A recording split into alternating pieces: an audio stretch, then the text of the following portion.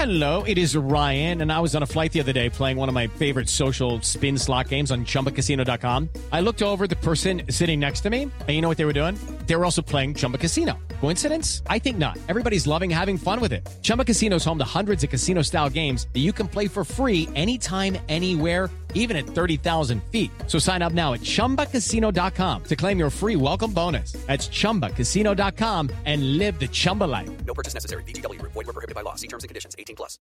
With the Lucky Land Slots, you can get lucky just about anywhere. This is your captain speaking. We've got clear runway and the weather's fine, but we're just going to circle up here a while and get lucky. No, nothing like that. It's just these cash prizes add up quick. So I suggest you sit back, keep your tray table upright, and start getting lucky. Play for free at LuckyLandSlots.com. Are you feeling lucky? No purchase necessary. Void where prohibited by law. 18+ terms and conditions apply. See website for details. Night fans, so sorry you missed the live show, but this replay is brought to you by Gordon & Partners. Gordon & Partners are dedicated to the pursuit of justice for those who've been wrongfully injured at no fault of their own. It's important that you get legal advice directly from somebody you trust, which in our case is Michael Hoffman, a UCF alum. Contact Michael directly at 407-913-5350 or visit the website fortheinjured.com. Don't just trust anybody. Trust a fellow Knight. Trust Gordon & Partners. For the injured.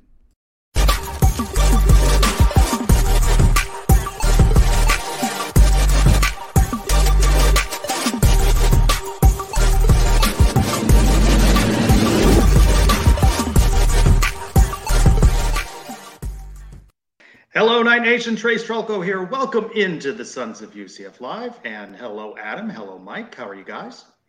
I am doing well, Trace. Nice little week so far for UCF sports. A big basketball victory I know we're going to talk about. So all things considered, doing well. Yeah, everything's great, man. Basketball team looks fantastic. I'm here busy in the chat interacting with some folks before the show starts. Oh, look at that. And I got to lower the volume on my my show here. Okay. We're ready to go. Well, you mentioned basketball. Let's begin with that. You know, we are a basketball school, and in the post-game media session last night, CJ Kelly had a question for you guys. They kept talking about Memphis and Houston, and it was just like, okay, what about UCF? Adam, Mike, what about UCF? Is the hype real now following the Knights' double overtime 107-104 victory over the Memphis Tigers? Listen, a lot to like about that victory, Trace. I think a couple things stand out. One, undermanned. Michael Durr, Darius Johnson not playing. Foul trouble for a few guys. Jalen Young, I think, got some chiclets rearranged, if I read that correctly. So PJ Edwards and Ty Freeman step up. Ethiel Horton goes for 30. A lot to like about this team. A nice win at home. A little bit closer than I would have liked. We had opportunities to put this thing away sooner. But you got to like the victory. You got to win these ones at home. We talked about that in the podcast. You can't give away home games like this, even though it wasn't pretty. And there was a ton of foul calls. We found a way to pull it out. So I'm trending cautiously optimistic here. I think you're gonna give us the John Rothstein tweet in a second, Trace. But I think this is the perfect way to sum up where UCF is right now. Yeah, you mentioned John Rothstein, and you used the word trending. Rothstein saying UCF is in position to be in position, trending upward under Johnny Dawkins. Mike, agree? Definitely. I mean, the season has definitely gotten off to a much better start than the last couple.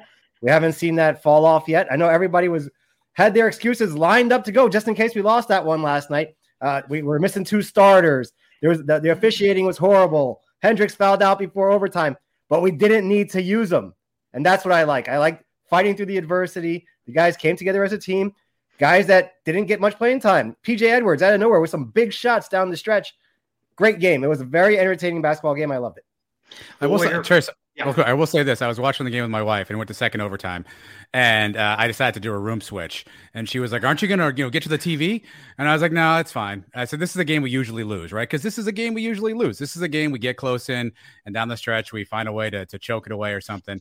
And surprise, surprise, Ethiel Horton again, Ty Freeman, PJ Edwards pull it out. So pleasantly surprised that this is a game we normally lose. And to Mike's point, it's good to be in the win column. Maybe that foreshadows better things to come. Does she agree when you do things like this? Switch rooms, switch jerseys, switch hats? Does she get it? I'm not sure she notices, honestly. I don't even know if she notices. I mean, yeah. Gotcha. Well, just ahead, we will hear from head coach Johnny Dawkins. We'll talk with our insider, Leo Rodriguez, who's been covering the Knights this season for us.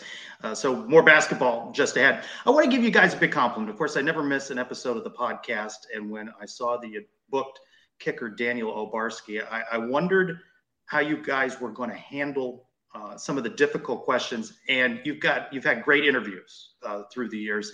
I think this was your best work. I think Daniel made for the perfect guest. All right. We'll see you guys later. We're done. We finally did it. No, I thought you handled the questions with respect, and he didn't duck any of them, and he was very candid with you. So what I will say about that game was a huge turning point in my career, right? I felt great, was doing good in the warm-ups at halftime, felt good, was like, I'm going to go nail this kick, right? I was kicking in the net on the sideline, just mentally, you got this.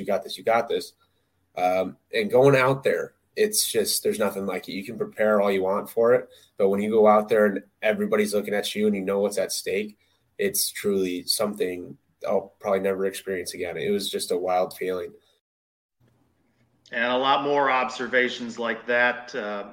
I couldn't help but thinking as I was driving and listening, Adam, your big takeaway, there's a lot of fans in Knight Nation that maybe should have said nicer things about Daniel Obarski through the years than they perhaps have. Yeah, I mean, present company included, right? We all had our fun at times with certain things that he did. And I told him off the air, we probably talked to him another 15, 20 minutes that we didn't record. And he was telling us more about the DMs and showing us a little bit more about what he was going through. And I felt like an absolute heel that, we were two people, Mike and I specifically, who each week had fun at his expense on the show. And, you feel bad when you hear some of that stuff, what the kid's going through, particularly the Memphis game. And he can pinpoint the moment in time, essentially his college career, for all intents and purposes, short-circuited.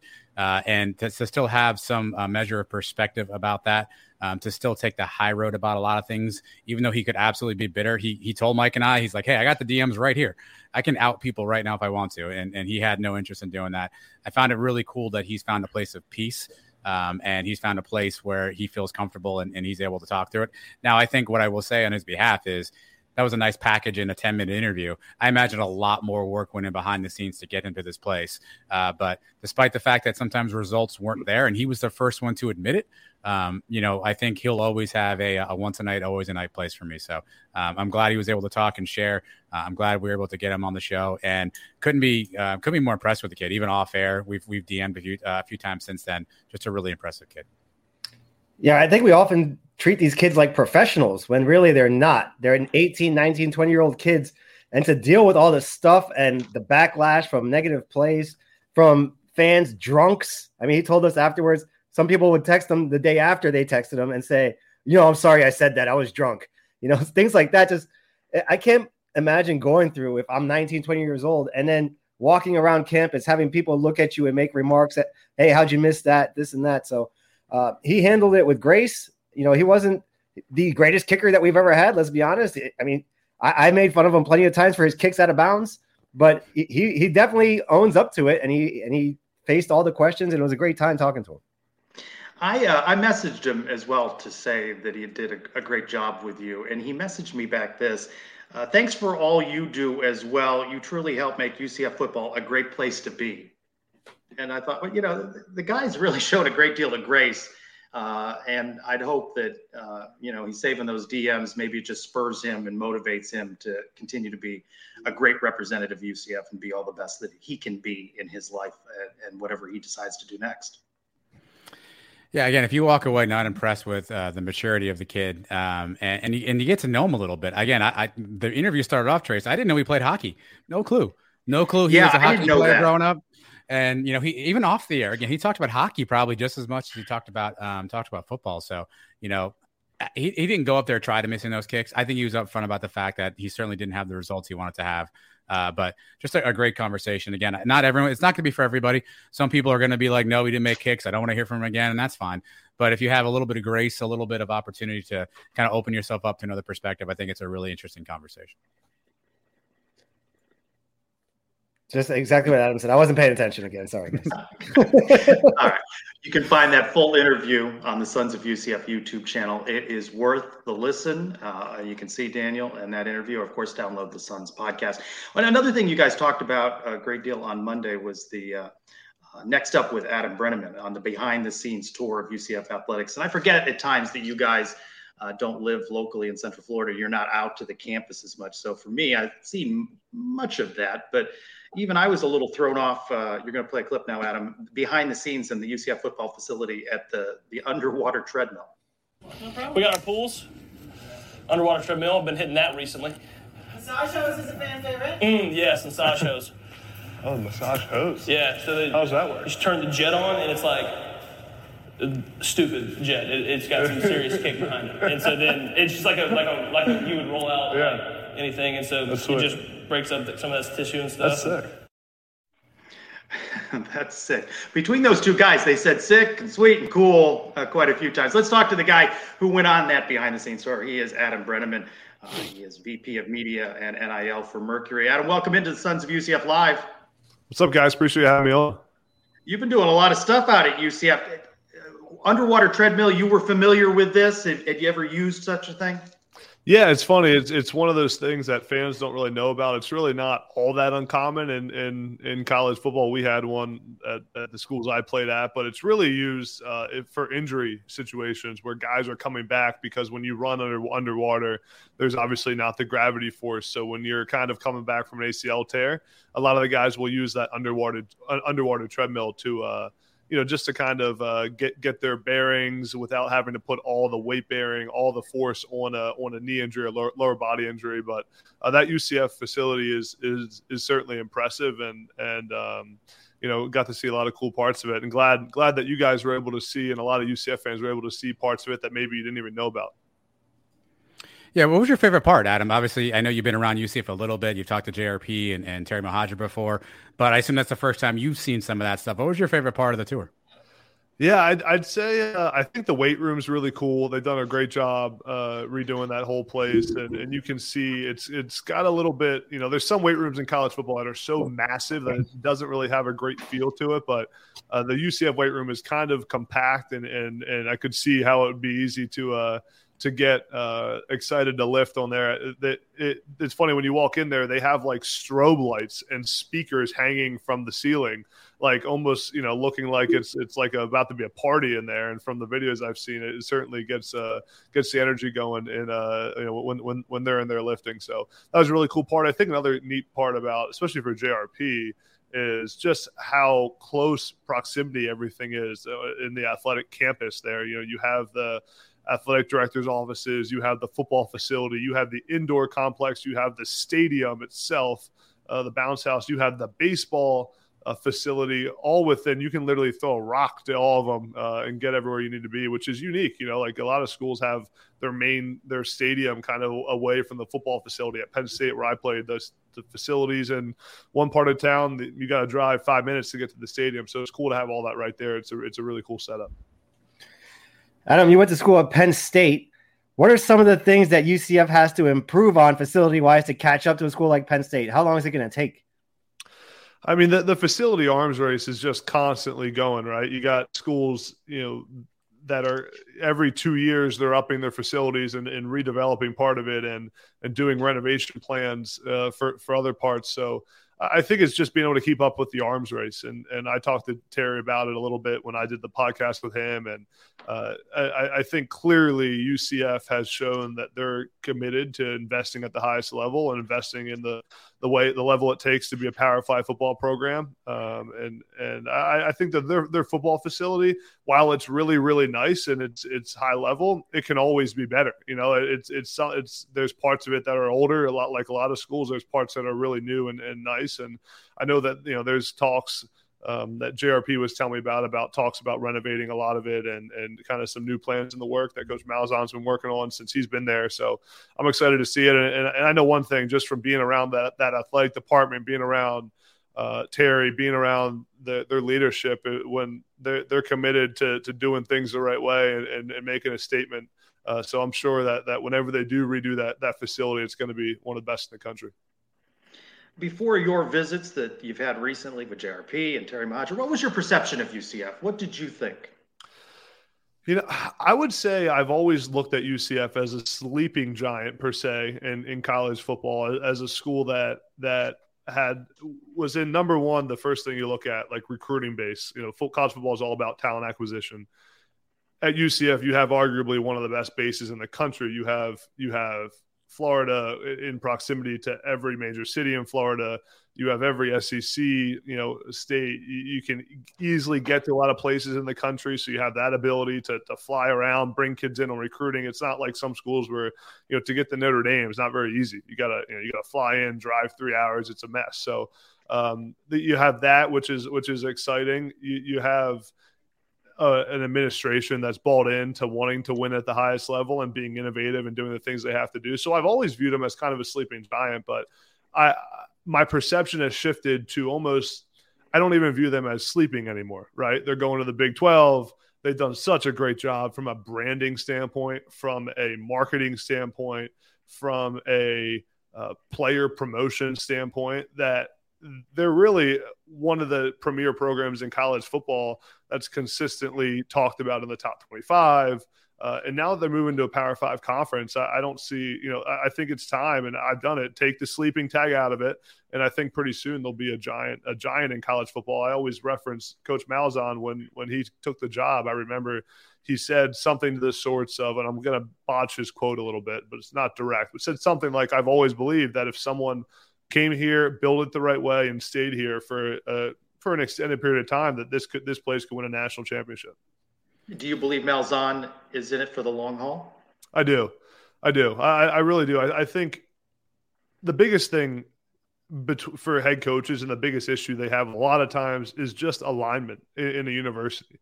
It's alignment from the president, chancellor. It's alignment to the AD. It's alignment to the head coach. And I think at UCF has some of the best alignment I think you're going to see. I mean, Terry handpicked Gus. You have their relationship. You have the commitment that athletic department has had, and they've really been innovative in a lot of different ways. I mean, I give UCF tons of credit for, at a lot of schools, and you guys have probably seen this in other places. It's hard to get things done. It's hard to have change. It's hard to get people to do things the way they haven't done it for years before. UCF doesn't have that issue. When there's a new way to do something, when they can be innovative, when there's a new trend out there. I mean, you talk about the QR codes on the back of the spring. I mean, that was innovative when that happened. I remember like that was shocking to people. You're not going to have any of that challenge at UCF because of how great the athletic administration is and how great they've set that up and the commitment they've shown to the future. So I think Gus Malzahn, if I'm him right now, and I'm sure this is the way he feels, is that he has everything he needs to be successful. He's gonna get support from the administration. They're gonna do what he needs to do. When he goes and tells the administration, we need this budget for a coaching staff, we need to keep our OC, we need to, and we're struggling in NIL. That's not going to be an issue where he's going to have alignment from the administration. And if you have alignment and you're in a place that you can recruit to, which UCF has, and which you have in the state of Florida, and you have commitment, there's no reason you can't be successful in college football, especially now that you're going to a Power 5 conference. My favorite part of the show is when people get to do my job for me. So we got a question here from Jan on the screen. Obviously, you're a part of Mercury. Can you talk more about how you became involved with UCF and how this is connected to Charge on XYZ?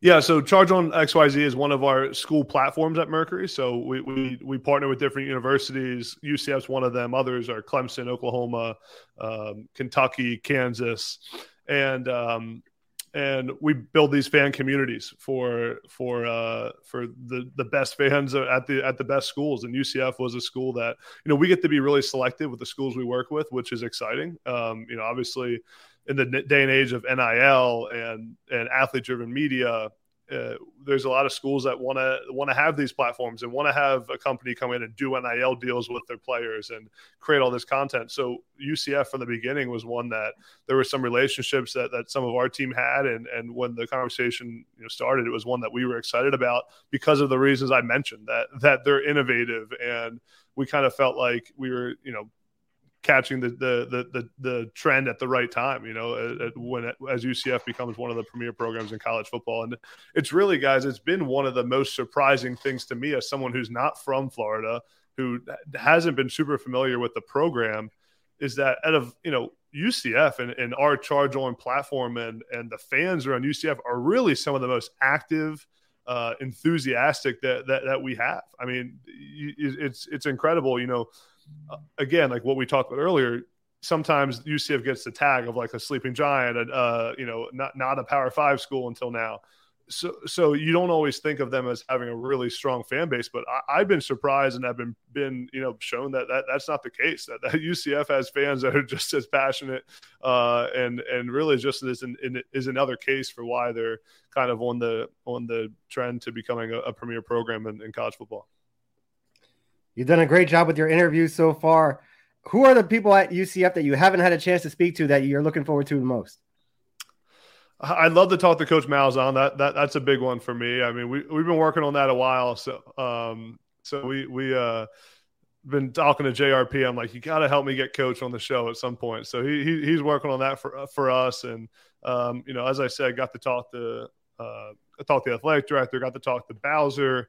I'm trying to do some more stuff with Isaiah, but he's a great kid too, and been really fun to talk to. But it's been cool for us, and at a lot of the schools, it's great to work with the starting quarterback, and it's great to, the guy that leads the program, oftentimes the face of the program. And John Rice is just as good as they come from a leadership standpoint, from a great communicator. You can see just being around him, you can tell a lot about a guy by how his teammates react when he's around, and I got to follow JRP, as you guys saw, around the entire facility. And there were some parts of that we even cut out. But I got to see how the guys respond to JRP. And when he walks in the room, man, everyone lights up. Players come up and want to say hi to him and want to give him a hug. I mean, to see the respect he has from his teammates is really cool. And he's obviously a really good leader, and excited to see him, have a year as a Power 5 quarterback here next year. Adam, Mike has had opportunity to go one-on-one with Coach Malzahn and may be able to share some things not to ask that might upset Coach Malzahn. I'd love to hear it. Don't ask him about cryptocurrency or anything like that. He's not going to give you anything there. Part of your title, in addition to being Vice President of Media, is NIL. What do you make of this changing landscape? It seems to move in a different direction every day. It certainly does. It's been described by a lot of people as kind of the wild, wild west, and I think rightfully so, right? But anytime you have something that's so new and that changes so much in any part of business or sports, there's always kind of chaos associated with it. So, not shocked that NIL has been chaotic for a lot of people. I think the reality is NIL at its core is a really big positive for college sports. I mean, I remember being in freaking college and writing papers about why players should be able to make money on brand deals and marketing deals. And now that it's here is a really good thing for sports. It's a great thing for college football. It's great for the players who have been sacrificing a lot and putting their bodies on the line. I've always said that if college football and college athletics in general is a business for the coaches, if it's a business for the administrators, if it's a business for the media and the media rights, if it's a business for all the talents in the community, then it's also a business for the players. And I think it's great that we got to that point. The issue with it and what we've seen is, the factor that college sports has that pro sports don't have is recruiting. And athletes being able to choose where they go to school. So when you tie in NIL along with recruiting, along with the transfer portal, there's naturally some bad actors in there where you try to use NIL to get guys to transfer school, which is not what NIL was intended to be. But for the vast majority and the most part, I think NIL has been a really big positive for the sport. And as we get into year 2 of NIL, and as we figure things out, and as possibly some federal legislation comes into play, I think the bad actors and kind of what it was, the negatives of it, will start to go away, and we'll see more and more positive stories. But it's been a huge positive for the sport of college football, for every part of college athletics. I really think the positives outweigh the negatives. You've mentioned a few times, Adam, obviously UCF going to the Big 12 next year. You played college football, so you know the sport really well. What do you think UCF has to do to be able to compete in year one of the Big 12, right? It's a really tough transition to go from one league to the next. What do you expect, or what do you think UCF has to do if they want to be competitive on the field? It is a really tough transition. I will say that with the structure of college football now, it's easier than ever, though, with the transfer portal, where you can turn over your roster pretty quickly. Not even turn over, but you can add to your roster really quickly. The biggest challenge always from the transition, whether it's we've seen it from the FCS to FBS transition, we've seen it from the American to the Big 12 to a Power 5. It's always the offensive and defensive lines. Games are won up front. Can you get the size, the strength, and more than anything else, it's really the athleticism of the offensive linemen. Can you get top tier offensive and defensive linemen that can withstand in a Power 5 conference? Because at the end of the day, UCF will always be able to get skill players. You're going to get quarterbacks. People want to play in warm weather. That's just the truth. As a skill guy, quarterbacks want to play in warm weather. You got a great recruiting base for skill guys. Can you get the offensive and defensive linemen you need to win in the Big 12? And I think, again, college football, it's all about talent acquisition. I think Coach Malzahn has proven throughout his career to be a really elite recruiter, and I would have no doubt that he's got a plan in place to put the pieces together on that front on offense and defense to be a really good team in the Big 12. And any time you return your quarterback, you have a shot. I mean, anytime you have a quarterback that's played at a high level in their career, and I know this past season there were some ups and downs, but anytime you return a guy that can make the plays that JRP can at quarterback, you got a chance to be really, really good. You were a freshman in 2013 at Penn State when UCF went up to Happy Valley and beat you guys. What do you remember about that day? Great question. Long pause. Yeah, great question. That was my first catch of my career was against UCF. It was, as you mentioned, at Penn State. I remember it was like a 4th down and 2. We went for it like first drive of the game, and I was at tight end, and I ran a little flat route and called it for like 2.5 yards for the first down. So that was my first ever catch in my college career. As a true freshman. But to be honest, I don't remember much about that game. If you would have asked me who won that game, I don't know if I would have remembered who won. But that was a long time ago, man. I'm aging myself a little bit. But, yeah, it's funny. I actually kind of forgot I even played UCF until you just mentioned that. So, it's all the games, and especially when you end up transferring, like blur together. So it was good. But, no, I have a lot of fond memories from the time at Penn State, and it's funny to see how much the UCF program's grown from even that day, that game to now. Mike is here to remind you of final scores. I appreciate that. 4 catches for 22 yards that day. Was that what it was? Yeah. 4, man. That's not a very good yards per catch average, man. 4 for 22. There weren't many broken tackles. If they were all for first downs, then that's pretty decent. Yeah, and then the next year was the next year the Ireland game? Yeah. Was that UCF, Penn State, and Ireland? It was James Franklin's first game, and Sam Ficken hit the field goal to walk off, right? Yeah, that was it. We don't talk about that one as much. Yeah, that one. I didn't we bring don't that talk one about up, that. guys. I'm sorry. Let's put a wrap on the college football year. What were some of your favorite storylines from this just concluded season? Man, so, I mean, the best storylines, I think, although the national championship didn't go well, I think TCU is probably the story of the year, and Sonny Dykes in year one, just what he's done in that program was really remarkable. And the surgence of Max Duggan and kind of his story of overcoming adversity and having heart surgery is just really cool. I think Stetson Bennett's a great story. It was cool to see him have the level of success, be a Heisman finalist, all that was fun to see. And I mean, again, we just talked about as a guy who played at Penn State, one of the cool storylines for me was Penn State, finishing in the top 7, I think it was at the end of the year, winning the Rose Bowl. Coach Franklin's, one of only 3 head coaches who's won the Rose Bowl, Fiesta Bowl, and Cotton Bowl as a head coach. So those are some of the storylines for me. And then I also broadcast games on TV, so got to see a lot of games around like the MAC, the American Conference, and was cool to see, Buffalo have a good season in the MAC and kind of turn things around with Maurice Linguist, their head coach. So the thing with college football, there's so many different teams that you could name about 50 storylines here about college football. But it was a fun season, and I'm telling you, I left UCF, and after spending an hour plus with JRP, extremely excited about the 2023 football season for UCF, and excited to see the bounce house and see it rocking when it's a Power 5 stadium now. Got to get you in for a game. Oh, I'm trying. I told JRP, the little cabanas right in the end zone.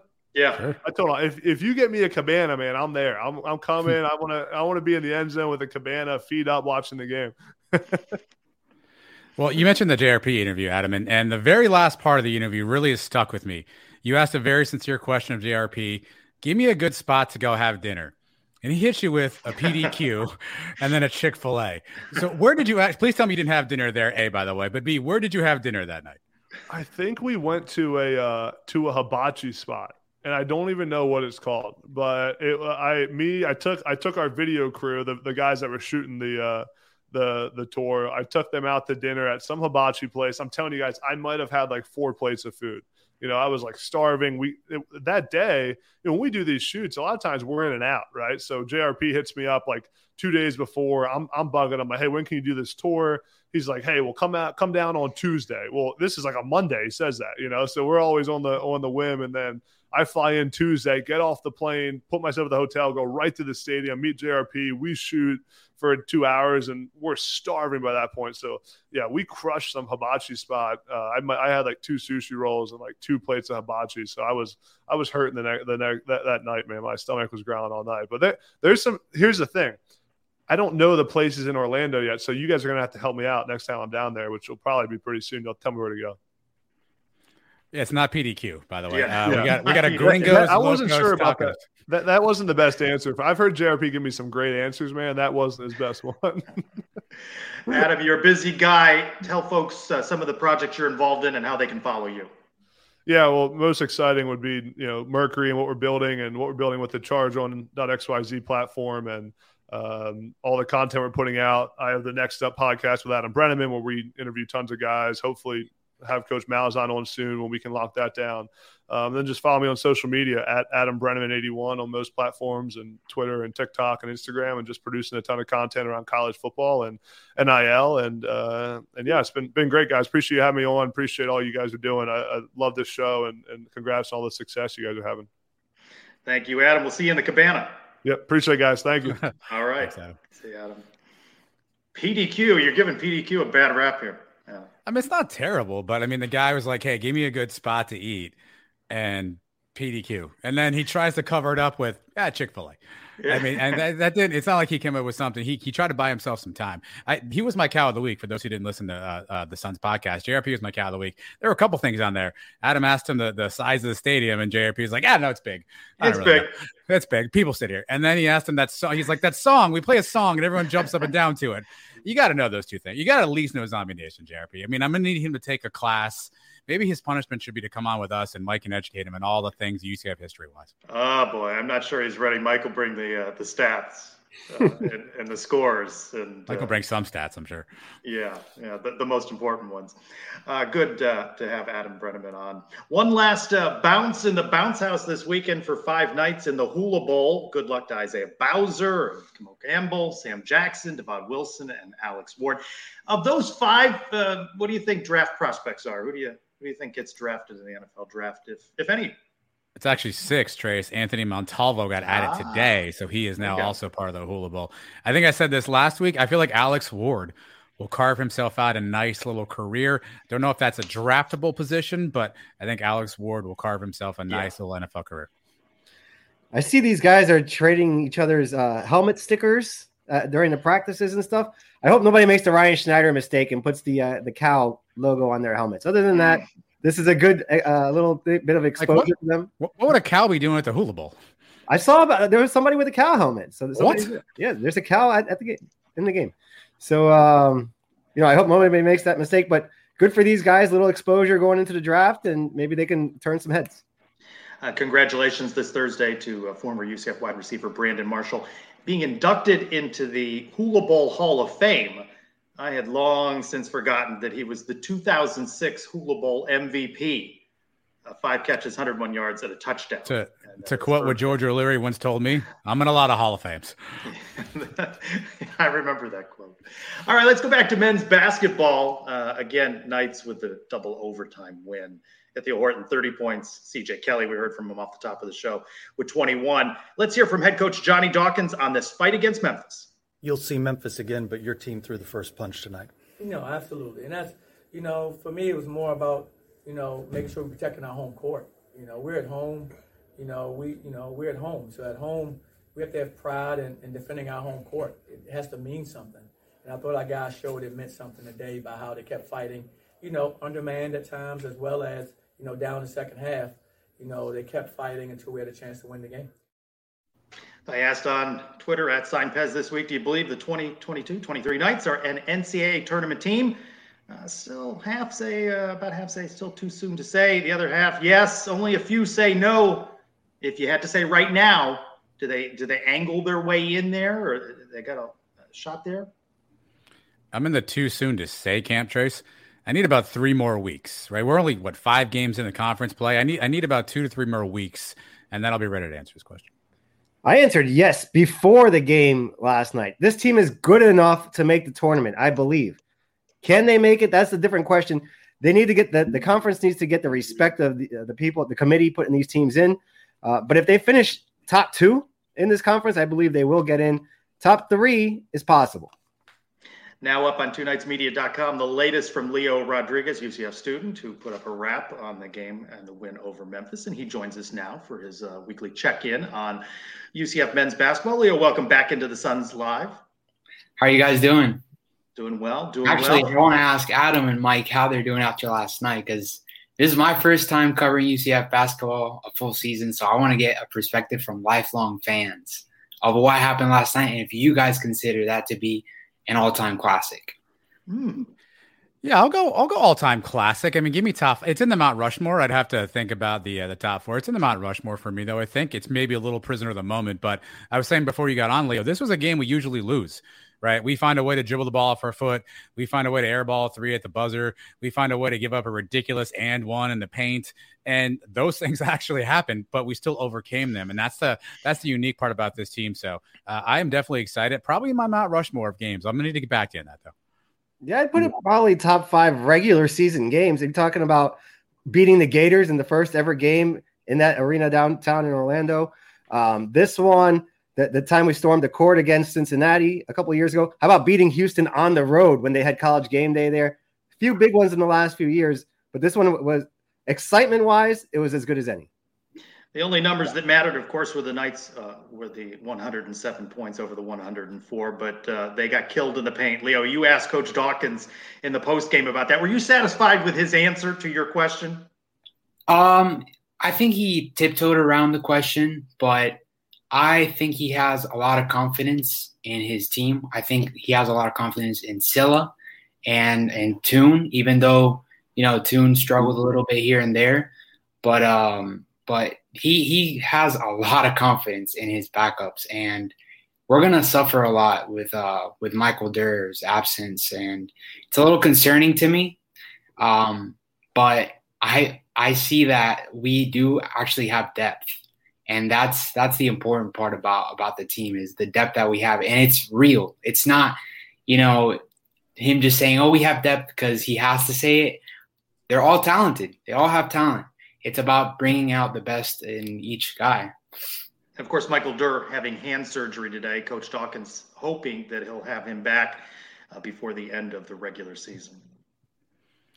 Leo, what do we know about Darius Johnson's injury? Any update on timeline and when we might see him back on the court? Yeah, so Darius Johnson actually, he has obviously a foot injury, and it's very precautionary. They don't have him.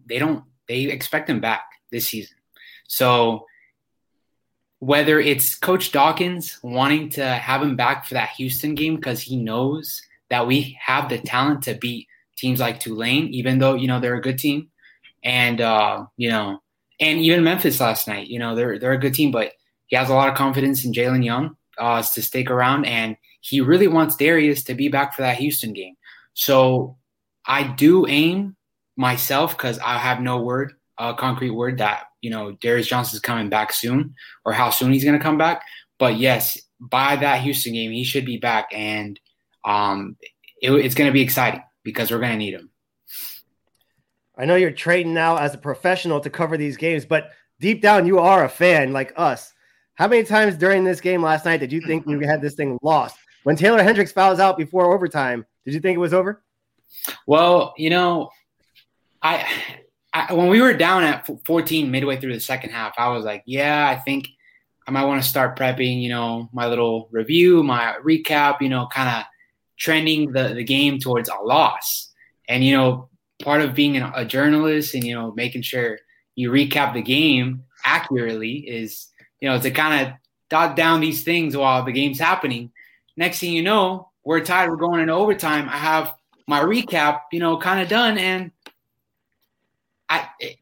it's no longer accurate. It's done all right. It's gone. Yeah, it's done. It's no longer accurate. So it's a big learning experience for me because, as a new UCF fan this year, the football guys gave me some heart attacks throughout the year. Now the basketball. So I've kind of learned to not put any of these games away and not jump to conclusions too quickly. But yeah, it was a tough one last night to cover. Is it concerning to you that I don't take not a lot of sympathy for you? I kind of take some joy in watching you struggle and believe. Yeah, he enjoys watching me learn. I think he sees it as a learning experience for me, really. Just seeing me take in the game and him being a Knife fan all his life, basically. He knows what to expect. He has kind of like the DNA, that UCF DNA. He knows what to expect. And now I'm sitting here, learning for myself. So, yeah. And I'm calm and rational, and I don't slam my hand on the table. I don't pace. I don't swear. Meanwhile, I'm over here doing all those things that Trace mentioned. So, yeah. That's the way to do it, Leo. Whose performance last night was more surprising to you, Ty Freeman or PJ Edwards? PJ Edwards, just because of the amount of playing time he hasn't had throughout the season. You're hitting clutch shots in overtime like that, and you don't get much playing time. Like, you got to give it to the kid. And coach actually in the post-game conference yesterday, he said it. He's like, hey, PJ Edwards is very professional. He comes in to practice, takes care of business, and he's always prepared. I think his preparedness and last night it came to fruition for him, and he got the playing time and he came up big. And I think he's going to have to come up big in the upcoming games because, who knows when Darius is going to come back, especially these next two road games we have. All right, Leo, forget about this stuff. Let's get to important things. The New York Football Giants in the playoffs Sunday afternoon at Minnesota. How are you feeling about this game? The Giants getting healthy at the right time, playing their best football down the stretch. Give me a score prediction for Sunday. I think it's going to be rather low scoring. I don't think either team's going to get to 30 points. So it'll be in the 20s, upper teens. I'm going to go with the Giants 21-16. And I know I'm going to say I'm saying that with I'm biased about that, but I strongly believe in my team. I do. I think that we're all healthy. We're healthy at the right time. The injury report came out earlier this week. Nobody's going to be on the injury report. All the starters are going to be out there. I like our chances, especially from what I saw in week 13, if I'm not mistaken, against Minnesota at Minnesota. So I think this is our revenge game. Oh, yeah, I believe it too. The defensive line is healthy. They're going to get after Kirk Cousins. He's going to fold under pressure in the fourth quarter. Yeah. It's going to be a one-score game. And he's not playing at 1 p.m. So that's right. Yeah, all things are lining up. I'm booking my tickets for the Super Bowl in a couple of weeks. Catch Leo and Mike on Giants podcast on twonightsmedia.com. Sons of Eli coming soon. All right, Leo, thanks for catching up with us on UCF men's basketball. Absolutely. Catch Leo's reports on the Sons of UCF YouTube channel and as well as stories on twonightsmedia.com. See you at an arena, Leo. See you, Trey. See you guys. Thank you for having me. All right, as you mentioned, up next Saturday at Tulane. 2 o'clock. That's going to be a tough one. Tulane's beaten Memphis this season, so that's they've won game. Four in a row in the conference, Trace. Memphis, Tulsa, Temple, and SMU. Again, not Murderers Row, but 4 straight conference games. Yeah. Previews by John Weiss. John's already sent me his article. I haven't had a chance to get in front of my computer to send that off to you, Adam, but we'll have that up on twonightsmedia.com. Go around the kingdom before we open the mailbag. Women's basketball, how about this one? They fall to 9-6, 0-3 in conference. They lose 80-42 at Houston. 42 points. They had 38 turnovers. Life comes at you fast. Yeah. They are back home with Wichita State Sunday and Tulane Tuesday. Good luck to cheerleading and dance. It's the Collegiate National Championship this weekend in Orlando. Knights finished 5th in that last year. You know, they're a national champion in this in years past. So good luck to them. All right. It's that time of the week. Well, Trace, we had a little change here. Boy. It's that time again. It's time to open the Brian W. Peterson Sons of UCF mailbag. Brought to you by 2 letters, 2 words. No, we have stand-ins now for Brian W. Peterson. He's too busy making shirts. He doesn't have time for all this nonsense. We also have why do you send me the memo about this, by the way? I got the shirts as well. I didn't know we were wearing them. I got a Jeb Shred shirt. I put the Jeb Shred, and this is what we do. You send us something, I will wear it. Well, within reason, if you send me something, I will probably wear it. So that's just how it goes, Trace. Very comfortable shirts too. I like them. Accounting. Who knew? we actually have a mailbag question I didn't tell you about, Trace. I forgot. Okay. Sorry. Here we go. Hey, Night Nation. 2 letters, 2 words here. I'm here at the National Division I College Football Championship, and I have a question.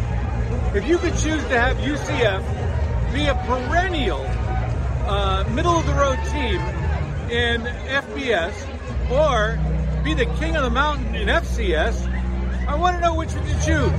By the way, I'm standing here with the ultimate college football road warrior, Ben Chase.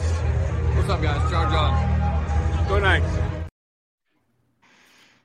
Remotes, cameos. You didn't do a lot of walking, but that's fine. No, I'd rather be in the Big 12 than in whatever he was talking about.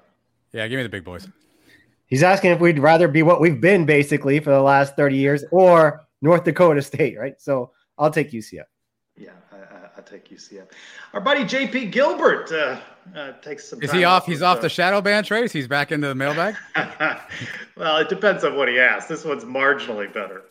Okay. Why did Gus hire a clipboard holding merchant who didn't call plays last year as OC? I guess he does not accept Coach Malzahn's explanation of the presser last week. I mean, we got to hire somebody. We got to hire somebody. I feel like, black and gold, lenses through this one. Maybe knows some offense. Again, it's not sexy on paper. I say we give it some time, though. You never know. Mike at Ethan of 126. Who hurt JP Gilbert? I think maybe this is going back years. Maybe Frost leaving the way he did has hurt him and turned him into the villain that he is today. And that's why he goes after everybody. He goes after Mohajir. He goes after Malzahn. Did he go after Heupel? Probably. I think he goes after basically everybody since Frost left. Who's the bigger Twitter villain in the Sons of UCF world? Is it JP or you?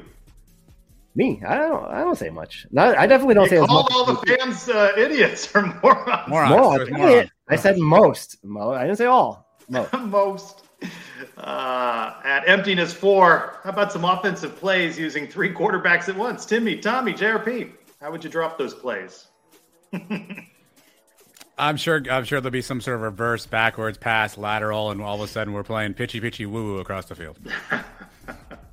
Andy at UCFXOS says, Google the A11 offense, I guess, if you want to see how that comes into play. At M_M in UCF under Hinshaw, will a tight end get more than 0.4 targets per game? How much do you need him to block? I'm going to go yes. I mean, why not? I mean, I'll hit a yes on this one. I think Alec Holler obviously is coming back. Yeah, give me a yes on this one. All I need is 0.6 and I win, so I'm good. If they're good enough, then Hinshaw will find a way to get to the ball. That's going to be the key. He's got to find the strengths of the offense and work around that. All right, Christian Simmons by C.A. Simmons, you're now the hypothetical. You're a magician. You get to magically place one former UCF player on the 2023 roster in their prime. Can't choose a quarterback. Who do you go with and why? This is a great question by Christian because this actually made me think for a little bit. I'm going to go with Terrence Plummer. Good, strong middle linebacker, somebody to quarterback the defense.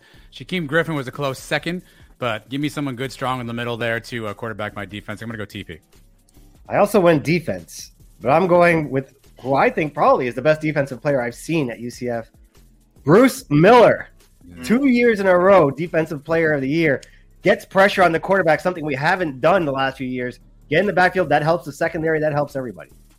I was going to go with Shaquem, but I'm going to call an audible. Bring me back Kevin Smith. Run the ball this coming season 40 times a game. Don't need to pass much. You need to line. We need someone to block for him, though, yeah. I know. At Becca Varnador, I think this is a new person in the Welcome, Becca.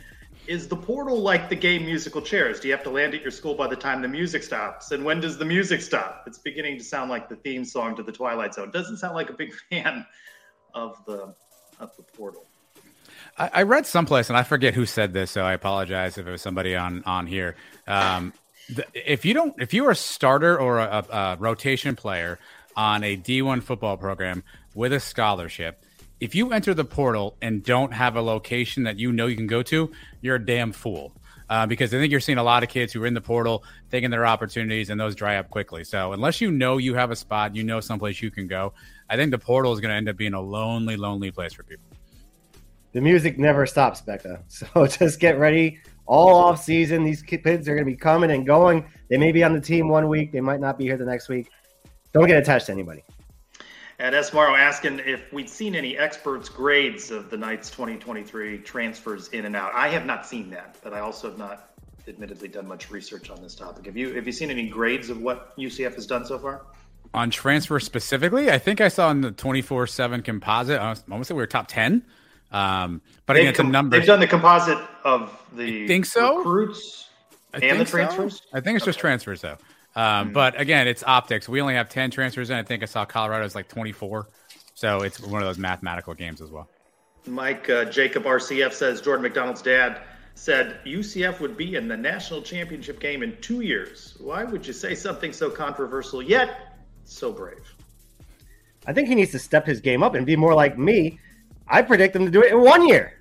2 years, that's child's play. 12-0, just like I do every year. Next year, you're not going to really seriously do that going into this season, are you? Watch. Nah, see, I'm recalibrating. I'm not getting pumped up about this. It's 6-6, 7-5. Get to a bowl game. I'm going to try and be more realistic this coming season. At the JC Morning, in the era of NIL and the unlimited transfer portal, at what point does college football become essentially a semi-pro league? Feeder system for the NFL. And when does the NCAA clamp down? Just throw in the towel. I think the NCAA doesn't care. And they don't have. Yeah. Why do we think the NCAA wants to clamp down? Right. We keep asking for equality and let's make things equal.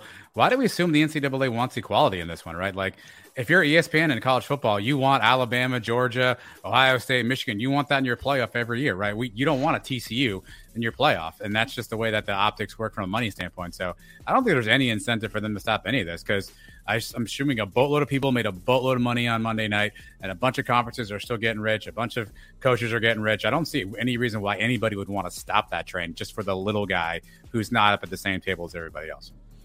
College football has always been the minor leagues for the NFL. Where has this guy been? It's been the same forever.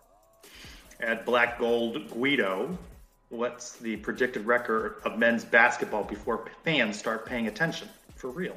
I mean, more than 6,800. Great atmosphere. Kudos to the students. They stayed through all the overtime. They don't leave the basketball games like they do football games.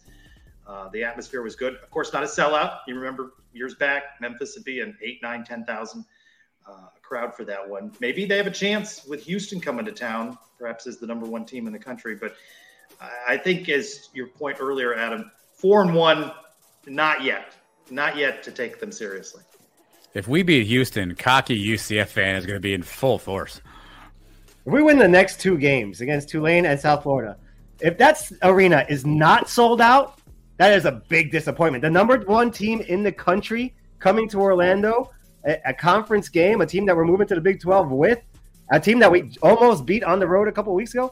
If that game's not sold out, cancel the program. I don't know what to tell you guys. Cancel. The fans are never gonna back this team. There's no other game. If you can't go to that game, what are you doing? Cancel the program. I don't have any plans. I'm free. Black Gold Guido has a second question. Should we be excited about a wide receiver, secondary G5 transfer when UCF, in his opinion, depleted up front? I think, as you heard Adam Brenneman say, you got to build it along the lines, right? And that is certainly a question. We're going to talk about quarterback a lot in this offseason, but what UCF has along the offensive and defensive lines is very important to their success. Yeah, skill guys fill seats, but big guys make sure coaches eat, right? Like we need big guys up front to do anything. Skill guys, to Adam's point, I think we're always going to get that. But if we don't have our line solidified and depth, right, we can have 5 great old linemen and someone goes down with an ankle for a couple games, and all of a sudden we're in trouble. I think you need solid quality depth across both lines. I don't know that we're there just yet. This question is not on my sheet here. I didn't even hear it. It's something about offensive line. It's on your sheet. It's absolutely right there. There's a two next to it. You got to read down. But Mike, this one for you. At UCF Realist, how many games does men's basketball have to win to assure themselves of an NCAA tournament at large bid? Right, 9-3 in non-con, 4-1 so far in conference play. They're the last 4 in the most recent bracketology. 20 doesn't seem like the right number, right? No, it's got to be more than 20. It's got to be at least 22, and you got to have another big one. So that means you win the Houston game, you beat Memphis again, or I guess if Temple's playing just as well, you win that game. You can't lose to a bad team and then do some damage in the conference tournament. Our buddy Brian W. Peterson, do you have a still of that? Can you bring up a still of the mailbox just so we can see him frozen and not talking? I don't have a still I can play. That question was not on the sheet, though. The one you just asked Mike is not on the sheet. The UCF Realist one? No, that came in late.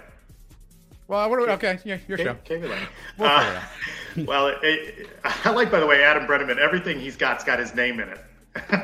All the shows he's involved. Way to do it. Why would you not do it that way? Didn't this used to be called Sons of UCF Live, which may struggle for like a week or two? Brian W. Peterson, do you prefer the new UCF men's basketball uniforms or the older ones that we had for about a month? I didn't even really notice. I'm going to go new, only because I like the name on the back. I like the new ones. I like the little palm trees they have there on the side. You can't really see them, but if you look up close, you see them. Yeah, it's a nice little touch. At Rejoice Nights, what adjective best describes the difference between last year's team, men's basketball, and this year's? I don't know if this is an adjective. I'm going to go chemistry. These guys seem like they're a lot more cohesive. They seem like they play together better. They seem like they fit together. Even last night in the bench, you saw guys just jumping up and down for PJ Edwards. So I'm going to go chemistry, I think, is the biggest difference between this year and last year. By the way, who you see jumping up and down? You see Darius and CJ Walker. And every time I see him jumping up and down, I go, you can jump up and down, get out on the court. Wow, Trey's calling him out. Headline, I'm in the Trelko, tunnel and CJ, where are you? I'm in the tunnel and CJ Walker's jumping up and down. I'm like, dude, how hurt are you? But I didn't ask. Why not? What's your adjective, Mike? Last year's team, inconsistent. This year's team, diverse. They're doing it in different ways with different guys every night. Last night it was Horton. Some nights it's Hendricks.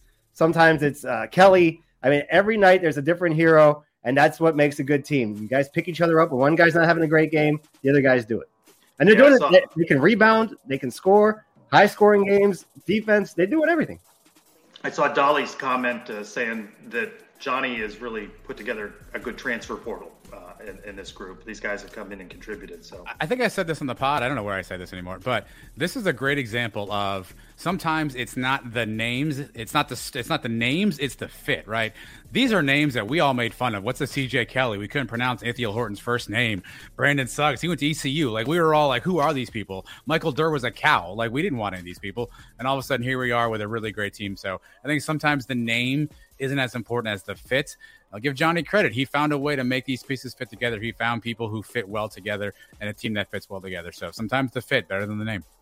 At Golden Knight _2, a great question. What was the UCF game or event you attended or watched that cemented your passion for UCF sports? I started thinking about this question and I kind of laughed because I don't think I'd thought about it in this way. During high school, I came over and saw UCF play in the Citrus Bowl and just loved the idea of watching college football. And I think about that now because I sort of mocked at times that enrollment goes up, interest in applications goes up. I think TCUs are up, 31% now because of this run they've had this year. And I probably was that kid that just loved the whole atmosphere. And just my first game watching UCF was it for me. I'm going to need Mike to keep me honest on this one. I'm going to go September 12th, 1998, UCF versus Eastern Illinois in the Citrus Bowl. I think that was the first game that we attended as freshmen. And at that point, I was like, these are my people. This is my school. This is my team. Let's roll. So September 12th, Eastern Illinois. That was our first game for sure. But for that first couple of years when we were in school, I mean, I wasn't into the game as much as I was into the partying. Sometimes we didn't go into the game until middle second of the quarter. Sometimes the Lenny Kravitz concert, I don't think we went until after halftime. But the game that I remember that was a big one, I wasn't there, but I remember listening to it on the radio, the Alabama game, the kick. Since then, I started, taking it a little more seriously. And then after graduation, I came back. We'd go to the game, a couple games a year. And then that was it. Became a season ticket holder and never looked back. That's Spursy night. I already answered his question for you, Mike. Big 12 away game you're most looking forward to. It's Lubbock. It's Prairie Dog Town, and it's that craft brewery nearby. Well, we don't even know the schedule yet. It's not even going to be on the schedule. So, I mean, hopefully there's an Austin or a Norman on there. But I don't know. I can't answer this question yet. Is there a Suns road trip to a Big 12 game? Never say never. How's that? Unlikely? That the three of us are going to all be at. Highly unlikely, but never say never. What? Because here's the thing. You and I are not getting Mike to Manhattan, Kansas. That's just not going to happen. So he was just in Manhattan. We're going to need Austin or Norman, and even Norman probably shouldn't count. So we're going to need Austin, I think, before we get Mike anywhere near an airplane. What if we turn it over to a vote of the fans that they pick the road game we go to? Are they paying for the trip? No. Mike is such a good listener. I think if you can convince him that you can find a good party spot, he might be in. So Mike needs two things. He's going to need white glove service, right? So some form of a 10 situation. He's not lifting a finger. Someone's like cracking his beers for him. He's also going to need a good party scene. So if anyone can put all that together, I think you've got a good chance of you got a good chance of TCU near Dallas. Possible. Okay, it's got to be near a big city. I'm not flying 6 hours and then driving another 3. Okay, so TCU is a possibility. That'd be a good one. Austin, I think, is possible, but I'm not going to freaking Waco. What about West Virginia, partying with those guys we had on the show during the summer? It's not far from Pittsburgh. 3-hour drive, pretty close. I don't know. They don't have enough teeth for me up there in West Virginia. I think Matt's right. Seeing all three of us in Iowa. Boy, that's a list of things you're not likely to see the three of us standing in Highly Iowa. likely. At Nightmares Jay, what a good question we'll end with. What's the biggest adjustment in athletics going from the AAC to the Big 12 that really no one's talking about? I think that's an interesting question because we talk about, obviously, the money. We talk about the facilities. I would say I think it's Terry Mohajir surrounding himself with people that are ready to move to the Big 12. We need to mature across the board, from fans to facilities, but certainly the personnel. I think there is a difference there in the caliber of the people you surround yourself with, from coaches to support people. You got to step it up a notch. I have an offshoot of that, Trace. I actually wrote down assistant coaches' salaries. Because I think we're going to be some of the lowest assistant coaches' salaries probably across all sports throughout the entire conference, right? If we want to build and continue to develop our players, obviously coaches are going to be a paramount part. I think I saw Oklahoma State's assistant budget is like $8 million or something for football. We're going to really have to up the game if we want to keep a good coaching staff together. So I think that's going to be an area which is loosely funding. How do we keep and maintain good assistant coaches on staff? In all sports. In all sports, correct. Yeah. I think it's kind of what we were just talking about, the travel. There's got a lot more travel involved. Going all the way out to Provo to Utah, then the next week going back up to Iowa, and the next week going over to West Virginia. These are not easy trips, and we're not going into big cities. It's not like you can catch a direct flight into New Orleans or Cincinnati or places like that. You're going to have to do a lot more traveling now. I think you can get a flight into Des Moines without issue. I don't think that's a 2-stop deal. Any day, you can, like any day of the week, yeah. Yeah, and they're not cheap though. I mean, how much are those flights? And I got to pay for 4 people half the time. Well, the odds of the 3 of us and the 3 members of your family all being in Iowa seem very I love that. slim. I love that Mike just assumes you and I know airfare rates at any current moment for all major Midwest cities. I love that. I was looking up Southwest, at least, is opening up into August if the schedule ever comes out. I know some fans will be booking as soon as it does. So, all right. It was good to have Adam Brenneman on. Good to be joined again by Leo. Fun show, guys. Appreciate all of your questions and comments during the show. By the way, Robert, I don't think Adam spun the globe, so that's $100 out the window, lost to charity. All right, guys, great job again with the Daniel Obarski interview. Be sure to listen on the Suns Pod or follow along with Suns YouTube channel for all the great content. Appreciate it, guys. For Adam and Mike, I'm Trace Relko. Go Knights! Charge on, Trace. You know what? I have the exact same player I had last week. Look at that. My name is Destiny Thomas, and thanks for watching the Suns of UCF. Sports Social Podcast Network. With Lucky Land Slots, you can get lucky just about anywhere. Dearly beloved, we are gathered here today to... Has anyone seen the bride and groom? Sorry, we're here. We were getting lucky in the limo and we lost track of time. No, Lucky Land Casino, with cash prizes that add up quicker than a guest registry. In that case, I pronounce you lucky. Play for free at LuckyLandSlots.com. Daily bonuses are waiting. No purchase necessary. Void where prohibited by law. 18+. Terms and conditions apply. See website for details.